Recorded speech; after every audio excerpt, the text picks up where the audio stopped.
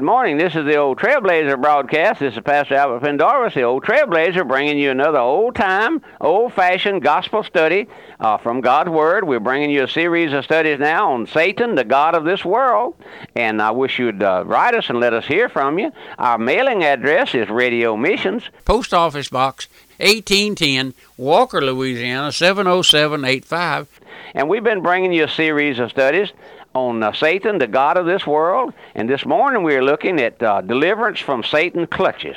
Now let's look at every individual that's deceived what he is by nature. Every sinner outside of Christ, every sinner who knows not the Lord is lost but doesn't know it. Lost, going away from God, turned away. Every individual is on his own way. Now therefore, before an individual can be found, he must be awakened to the fact that he's lost. Now, that's where Satan has the average preacher fooled today.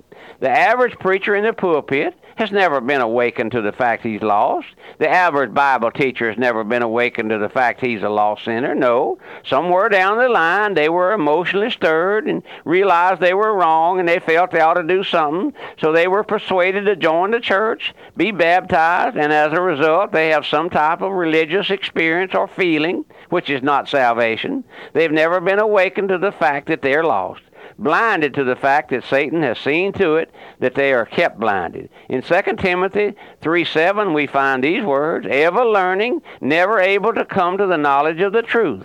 Religiously, there are more teaching, Bible classes, and religious training in our churches than there ever has been known in the history of the church.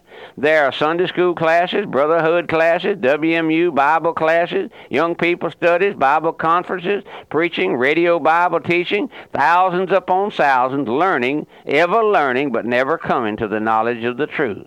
Now, probably you've often wondered what this scripture means. Ever learning, but never able to come to the knowledge of the truth.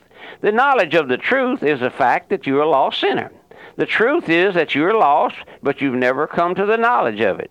You've read your Bible. You've been in Bible school, Bible classes. You've gone to church all your life. You've taught the Bible. You've preached the Word, but you never have come to the knowledge of the fact that you're lost. Ever learning, but nowhere can you go back to the place and the time that you were lost. All right, listen now. Hold your seat. If you cannot go back to the time and the place when you became a lost sinner before God, then you're not saved. So Satan keeps you blinded on that one point and to that one fact. He does not care how much Bible you learn. Satan does not care how much you may know, how smart you may be, how high intellectually you go in the chair of learning. He doesn't care what type of preacher you may be or how religious you may become. He'll help you along those lines, but he knows if he can keep you blinded to the fact that you're lost, you'll never get saved. For the Son of Man is come to seek and to save that which was lost. God only saves lost sinners. He saves no other kind. There is no other individual saved except lost folks. Therefore, if you've never been lost, you're not found. Someone wrote the other day and said, Pastor, a sinner may be lost and not know it, but he can never be saved and not know it, and that's right. Would you think back over your religious life, so-called, or your religious experience? Would you think back and to see whether you just made a conscious decision to join the church? Or did you just shake some preacher's hand? Or maybe you heard one of these radio preachers or TV preachers, and they stood there and prayed a little prayer, and they said, now that's your prayer. And you just write in, and I'll send you some helpful literature, and I'll send you a little card that you can sign that you made a decision for Jesus. Keep that little card in your purse, in your pocketbook. My friend, what kind of religion is that? What kind of salvation is that? That don't even smell like religion, does it? Multitudes upon multitudes of our church folks are lost and don't know it, blinded by the god of this world. They're kept blinded to that one fact. They were brought into the church without ever being awakened to their lost condition. I know I'm hammering on that this morning. I don't want you to go to sleep on me. Would you wake up and listen? Multitudes today are being brought into our churches without ever being awakened to their lost condition. That's Satan's work. One of the first things the gospel does when it is preached under the power of the Holy Spirit is to open the eyes of sinners. And when his eyes are open, he sees himself lost and cries out for mercy. He sees himself going to hell, deserving to go to hell. He finds himself in the clutches of Satan, held a prisoner of Satan, powerless to deliver himself, hopelessly, helplessly lost, without God and without hope. Now, brother, only the gospel can deliver a sinner like that. Let me ask you a question. Have you ever been awakened to the fact that you have been a lost sinner? Can you go back and remember where you took your place? If you cannot, you're not saved. Let me say again, it's amusing to watch these unsaved preachers and unsaved religious, to hear them over the radio attempting to lead someone to Christ. They forget one thing.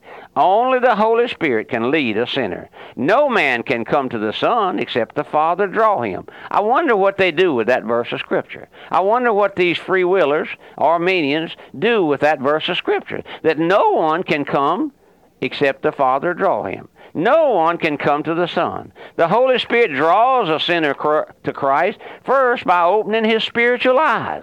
That's the first step in drawing a sinner to Christ. Don't you like to see when the Lord takes a hold of a sinner, they begin to ask all sorts of questions? Yes. They're beginning to see just a little bit of their own helplessness and hopelessness and of their sinfulness.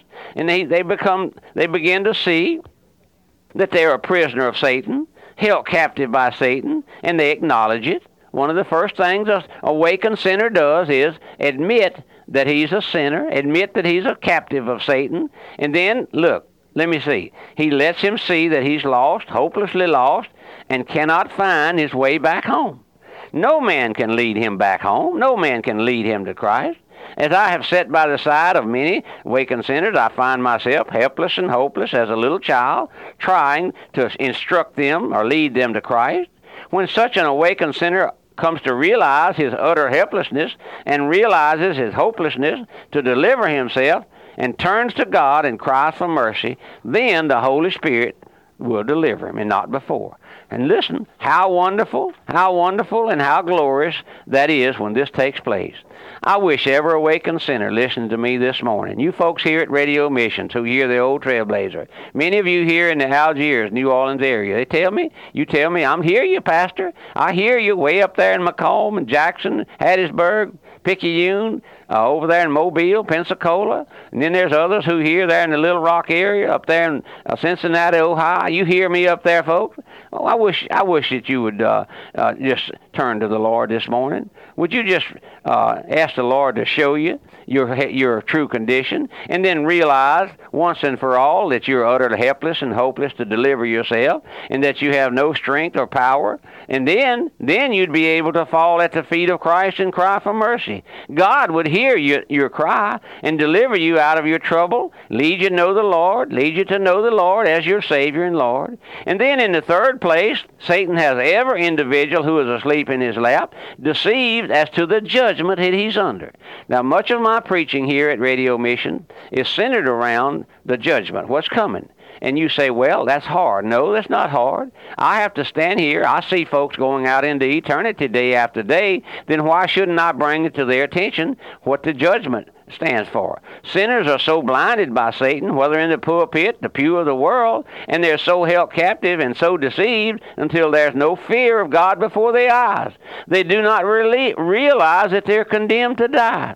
In Psalms 102:19, we find these words, "For he hath looked down from the height of his sanctuary from heaven, did the Lord behold the earth, to hear the groanings of the prisoner, to loose them that are appointed unto death."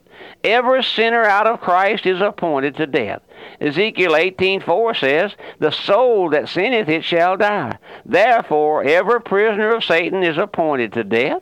That's right. He's under the judgment of God, sentenced to die, and doesn't know it. Blinded to judgment, blinded to eternity, blinded to hell's fire. That's right. Isn't that a terrible condition to be in? But yet, the average folks that you know are not saved. They're not born-again believers.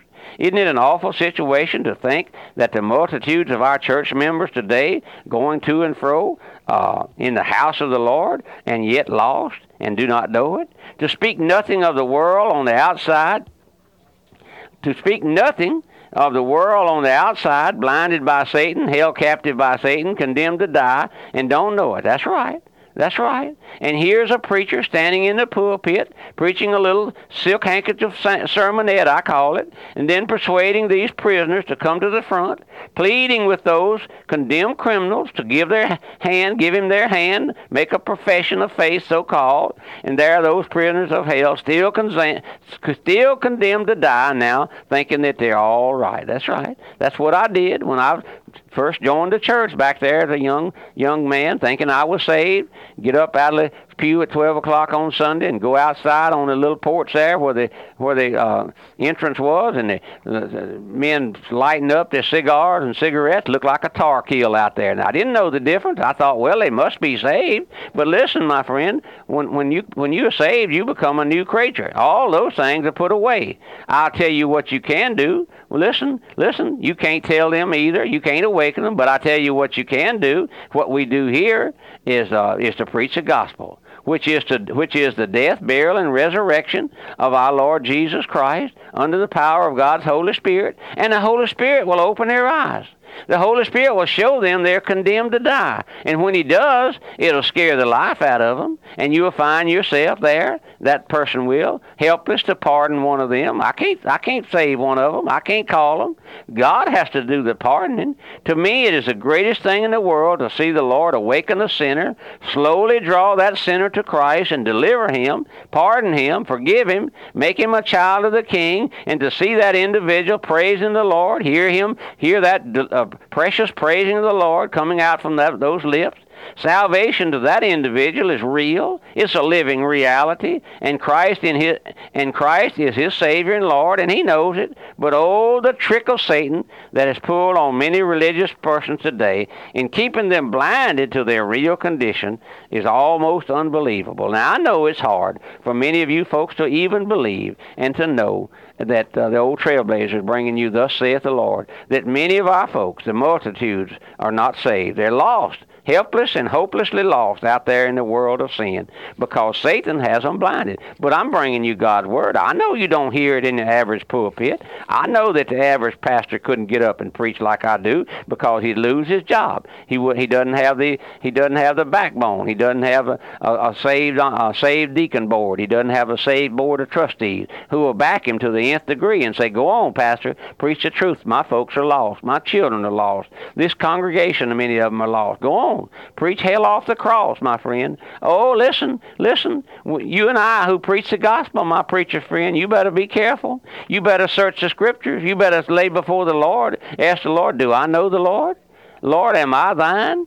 Do I belong to the King? Can I look up and say, "Thank you, Lord, for saving such an old sinner as me"? Does that old Trailblazer, is he telling the truth that most of our folks are lost and undone? Does the Bible say that? Yes, it does. It sure does. Would you search it and see? In Ephesians there it says, "And you hath he quickened and listen, what does that word quicken mean? It means made alive. You hath he quickened who were dead in sins and trespasses." That's right. The Holy Spirit, when he calls you, he shows you that you awaken, shows you that you're blinded, shows you that you're asleep and sat in Satan's lap. And then when Christ delivers you, then you're quickened by the power of the Holy Spirit, by the blood, through the power. That's right. There's no salvation without the blood of the Lord Jesus Christ, but also by the power of God. It takes the power of God to save a sinner, my friend. This is Pastor Albert Pendarvis. Remember, our mailing address is Radio Missions, Post Office Box 1810, Walker, Louisiana 70785. Write us, would you, and help us with the broadcast. Goodbye, and God bless you. Pastor Pendarvis invites you to listen to the Radio Missions Internet radio station that presents the Old Trailblazer broadcast, Voice of Truth broadcast, weekly sermons, and music 24 hours a day. For information and a link to listen, visit our website at radiomissions.org. That's radiomissions.org. And be sure to join us again each Monday through Friday on this station for the Old Trailblazer broadcast with Pastor Albert Pendarvis.